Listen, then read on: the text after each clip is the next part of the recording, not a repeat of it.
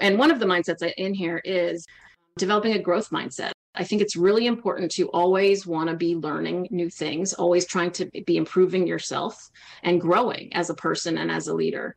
And so I think it's really important to take workshops, read books, identify those areas that maybe you're a little weaker in, and, try to improve yourself. 3, 2, 1,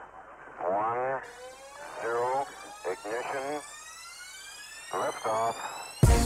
Ending small business failure. Welcome to the Small Biz Chat podcast with the #1 small business expert, Melinda Emerson.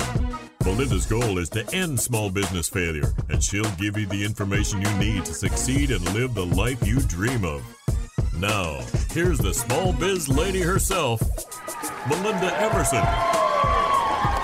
Hi, everybody. I'm Melinda Emerson, Small Biz Lady, America's #1 small business expert. And I am proud to welcome you tonight to Small Biz Chat podcast. And I am so excited to be here with you tonight. We have an amazing show in store. Now, here on the Small Biz Chat podcast, we talk about how to start and grow successful small businesses. And my guests have amazing insight to share. And you're going to get sage advice from multiple perspectives. It's a peer-to-peer interview show that gives small business owners a way to get invaluable business advice. And our mission is to end small business failure. So now let me introduce my guest. She is a highly respected entrepreneur, speaker, advocate, and author of the new book, Master Your Mindset, How Women Leaders Step Up. As Chief Executive Officer of Design to Deliver, she provides program management support services to federal government agencies. In 2021, she founded Velamo Leadership Institute to help women become better leaders. She served on the board of directors for the National Association of Women Business Owners, and she also serves as a delegate to the United States on W20, the G20's working group on women issues, and is a member of the advisory board of George Mason University's Women in Business Initiative. For more information, go to mollygimmel.com. Molly, welcome to the Small Biz Chat podcast. Thank you for having me. All right. So tell me about your business. Tell me how you became so wise about, women's business leadership and what we all need to do to be better. Well, I co-founded my business, I should say, Design to Delivery in 2001, after spending 10 years working for several of the large government contracting consulting firms. And when I first started the business, when my business partner and I, Diana, we were similar to what Serena does, actually. We were a consulting firm helping small businesses to do government contracting. But after a few years of that, we decided to pivot and start bidding on contracts for ourselves. And unfortunately, we did have to write proposals, but it became very lucrative because we won several large contracts and grew very fast. And as part of that, I joined NAWBO, the National Association of Women Business Owners, because I had never owned a business before and I wanted to get that education around being a better business owner. And was very active here in the local, I'm in the DC area. I was very active here in the local chapter, and then decided to get involved at the national level, served on several national committees, then on the national board. And so that's really what sparked my interest in leadership and helping women become more effective leaders. What was it like for you to run a business that was growing that fast? It was a little crazy. We went from 20 employees to about 80 in about 3 years. And it was crazy. It was a lot of scrambling and juggling and keeping balls in the air and trying to hire a ton of people all at the same time. And fortunately, with government contracts, a lot of the time when you win them, you just hire all the people that the former contractor employed. And that was the case on some of our contracts, but there were others that we had to go out and hire. And so when we got to about 45, 50 employees, then we were like, we really need an HR manager. So we had to bring in an HR manager to help manage the people and deal with all the benefits and stuff. And so, yeah, it was a little crazy, but fun and exciting at the same time. And you've been on the Inc. 5000 list a couple of times, right? Yeah, 4 times we made the Inc. 5000 list. Good stuff. Good stuff. Now, tell me, when did you start? Why did you decide to start the Velamo Leadership Institute? decided to start that last year when I finished writing my book, because I wrote the book for the person that I used to be. I took a class and they said, the person that you're best equipped to help is the person that you used to be. And I thought about, when did I need that kind of help? And it was really a couple years before I started my business, when I was working for one of the large consulting firms. I was at Arthur Andersen in their government practice, and I had gotten promoted into a leadership position, as a manager, and really wasn't given much training or mentorship. And so I decided to start the Valama Leadership Institute to provide women who are at that level in their careers with that leadership training, that community and network of other women peers in other organizations, and to provide that training and mentorship to women in that space. Well, I think that's an interesting concept about training the woman that you used to be. That is a very powerful statement. Now, I know in your book, Master Your Mindset, you talk a lot about the power of connection. And but what I thought was fascinating is you say it's important to connect to oneself before you connect to others. Can you talk about that? Sure. I think in order to be an effective leader, you have to know yourself first. And the thing that makes people be attracted to a person as a leader is confidence. That's the number one characteristic that draws people to you.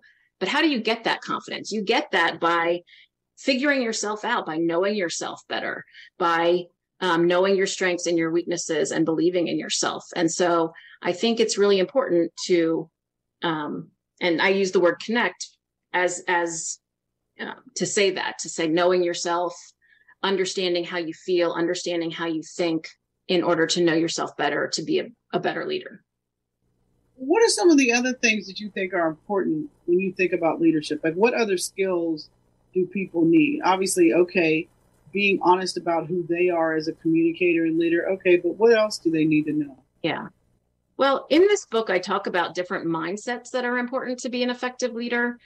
So the book, as you mentioned, is about connecting with yourself and then connecting with others. But then within each of those sections, I talk about different specific mindsets that have to do with that. So for example, within connecting with yourself, there's getting over imposter syndrome. There's mastering your mental chatter. There's developing resilience. There's being decisive. And then in connecting with others, there's having empathy. There's being approachable, being authentic. So those are all different mindset areas that I think are really important. Each of them is important individually, but then also collectively in order to be an effective leader. So are there specific things you think people should be doing to improve their leadership? Absolutely. I think, and one of the mindsets in here is developing a growth mindset. I think it's really important to always want to be learning new things, always trying to be improving yourself and growing as a person and as a leader.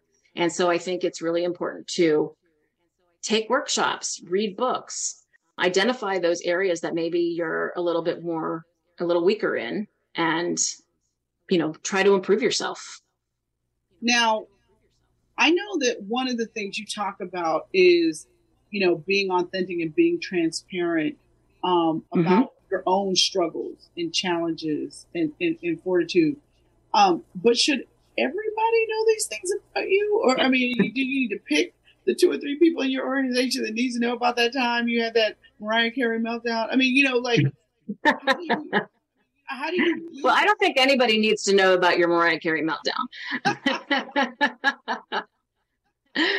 I think being authentic is not about telling all of your secrets. It's about being you. It's about being the real you, not trying to put on a false front and pretend like you have no emotion or that you're always perfect. It's admitting that, yeah, you make mistakes, but it's not necessarily sharing all of your, the skeletons in your closet. It's a very different thing. All right. And let's talk about imposter syndrome, because this is something that comes up a lot. I hear young women talk about it, but I hear seasoned women talk about imposter syndrome. And it's this idea that they don't deserve to be in the spot that they're in, or that they don't deserve the opportunity, that people think they're smarter than they really are. Oh no, what if somebody finds out, right? Yeah. Why do you think it's important to nip imposter syndrome in the bud? And what are some of the ways that you suggest people do that? I don't know that imposter syndrome is that you don't deserve it. It's that you feel like you're a fraud. You feel like you're not actually qualified to be in the position that you're in. And I think it happens a lot when people are put into new positions, when they're promoted or they get a new job or something along those lines. And it's something new and different, and they haven't done it before. So therefore, they don't feel qualified. They feel like a fraud, and they're worried that people will figure out that they really don't know what they're doing.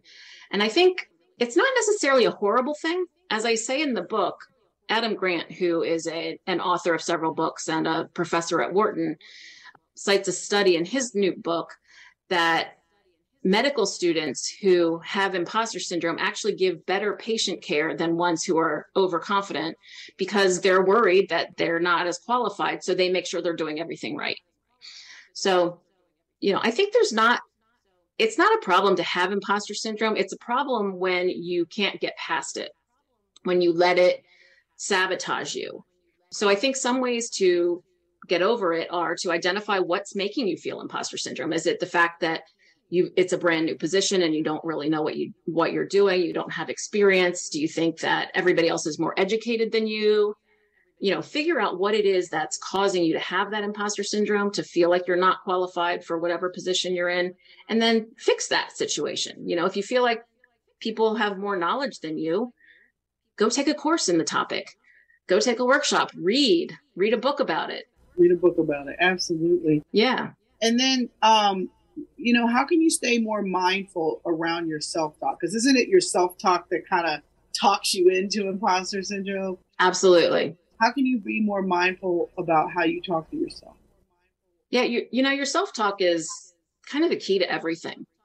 It's that voice in your head that's saying either, hey, you're doing a great job, or hey, you really don't know what you're doing, you're an imposter, or hey, you're really stupid, or whatever. A lot of people have very negative self-talk. So I think it's important to be aware of what your self-talk is, to really listen to yourself. Listen to that voice in your head and identify what it's saying to you, and figure out if it's being helpful, if it's being supportive to you, or if it's sabotaging you. And if it is sabotaging you, being aware of that. And coming up with counters. You can actually talk back to that voice. And if it starts up on you and tells you how stupid you are, you don't know what you're doing or whatever, tell it to shut up. Exactly. Seriously. And some other things too, right? Yeah. Listen, what is the best business advice that you've ever gotten? The best business advice I've ever gotten is to always keep learning new things. I think that's great advice. I think that's really, really great advice. And listen, I'm really so excited to dig into more of your book because you really hit on some really important stuff that I think any leader at any level, can benefit from. What is your favorite podcast? I will say it's School of Greatness with Lewis House. That's a good one. I like Lewis a lot, and that's a good podcast. Good stuff. What's your favorite app? I'd say Evernote. I keep everything in there. That's my go-to depository or repository for notes, passwords, everything. Love it. Favorite old school marketing tip? My favorite old school marketing tip is to be focused, to not just throw stuff against the wall and see what sticks, but to focus on what your key capabilities to your target customer. What is the best business book you've ever read? Best business book you've ever read? Besides my own, I would say it's, I have so many because I read business books constantly, but I'll say it's Decisive by Chip and Dan Heath. Okay, I haven't read that one. So interesting. Why do you like that book? It really gave me a new perspective on different ways to make effective decisions. And I think that's really important to being a good leader, is making good decisions. I agree. Another book that I read similar to that, it's called Thinking Fast and Slow. It's a very good book because I used to think the power of making a decision was how fast you made the decision. And it was when I went to graduate school and got my MBA at Drexel, they made, like, one of the first things they did, they made us read this book, Thinking Fast and so on. And I was like, I don't need that. And then I read this book and I was like, oh, dang. Like, you know, it made me completely think about things differently. Because the one thing I remember about that book was they said, you got to make sure you're answering the right question. And sometimes if you think too fast, you might be thinking it's this, when if you actually took a minute to think about it, it's this over here. Yeah. So that was a very powerful message from that book. So I love that book. I, like you, am a voracious reader, but one of my favorite books is Disrupt You by Jay Samit. And I love that book because he says, if you want to disrupt the world, start by disrupting yourself. So I love that book and I love Jay. Thank you so much for being my guest. And if you're a woman business owner, please add Molly Gimmel's new book, Master Your Mindset, How Women Leaders Step Up, to your reading list.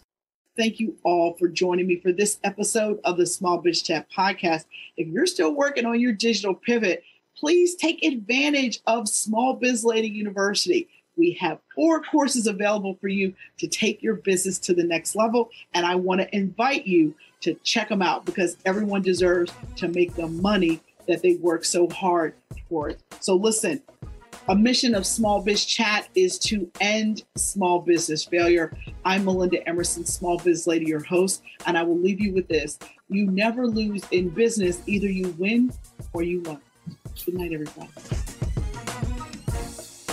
Thank you for listening to the Small Biz Chat podcast with Melinda Emerson.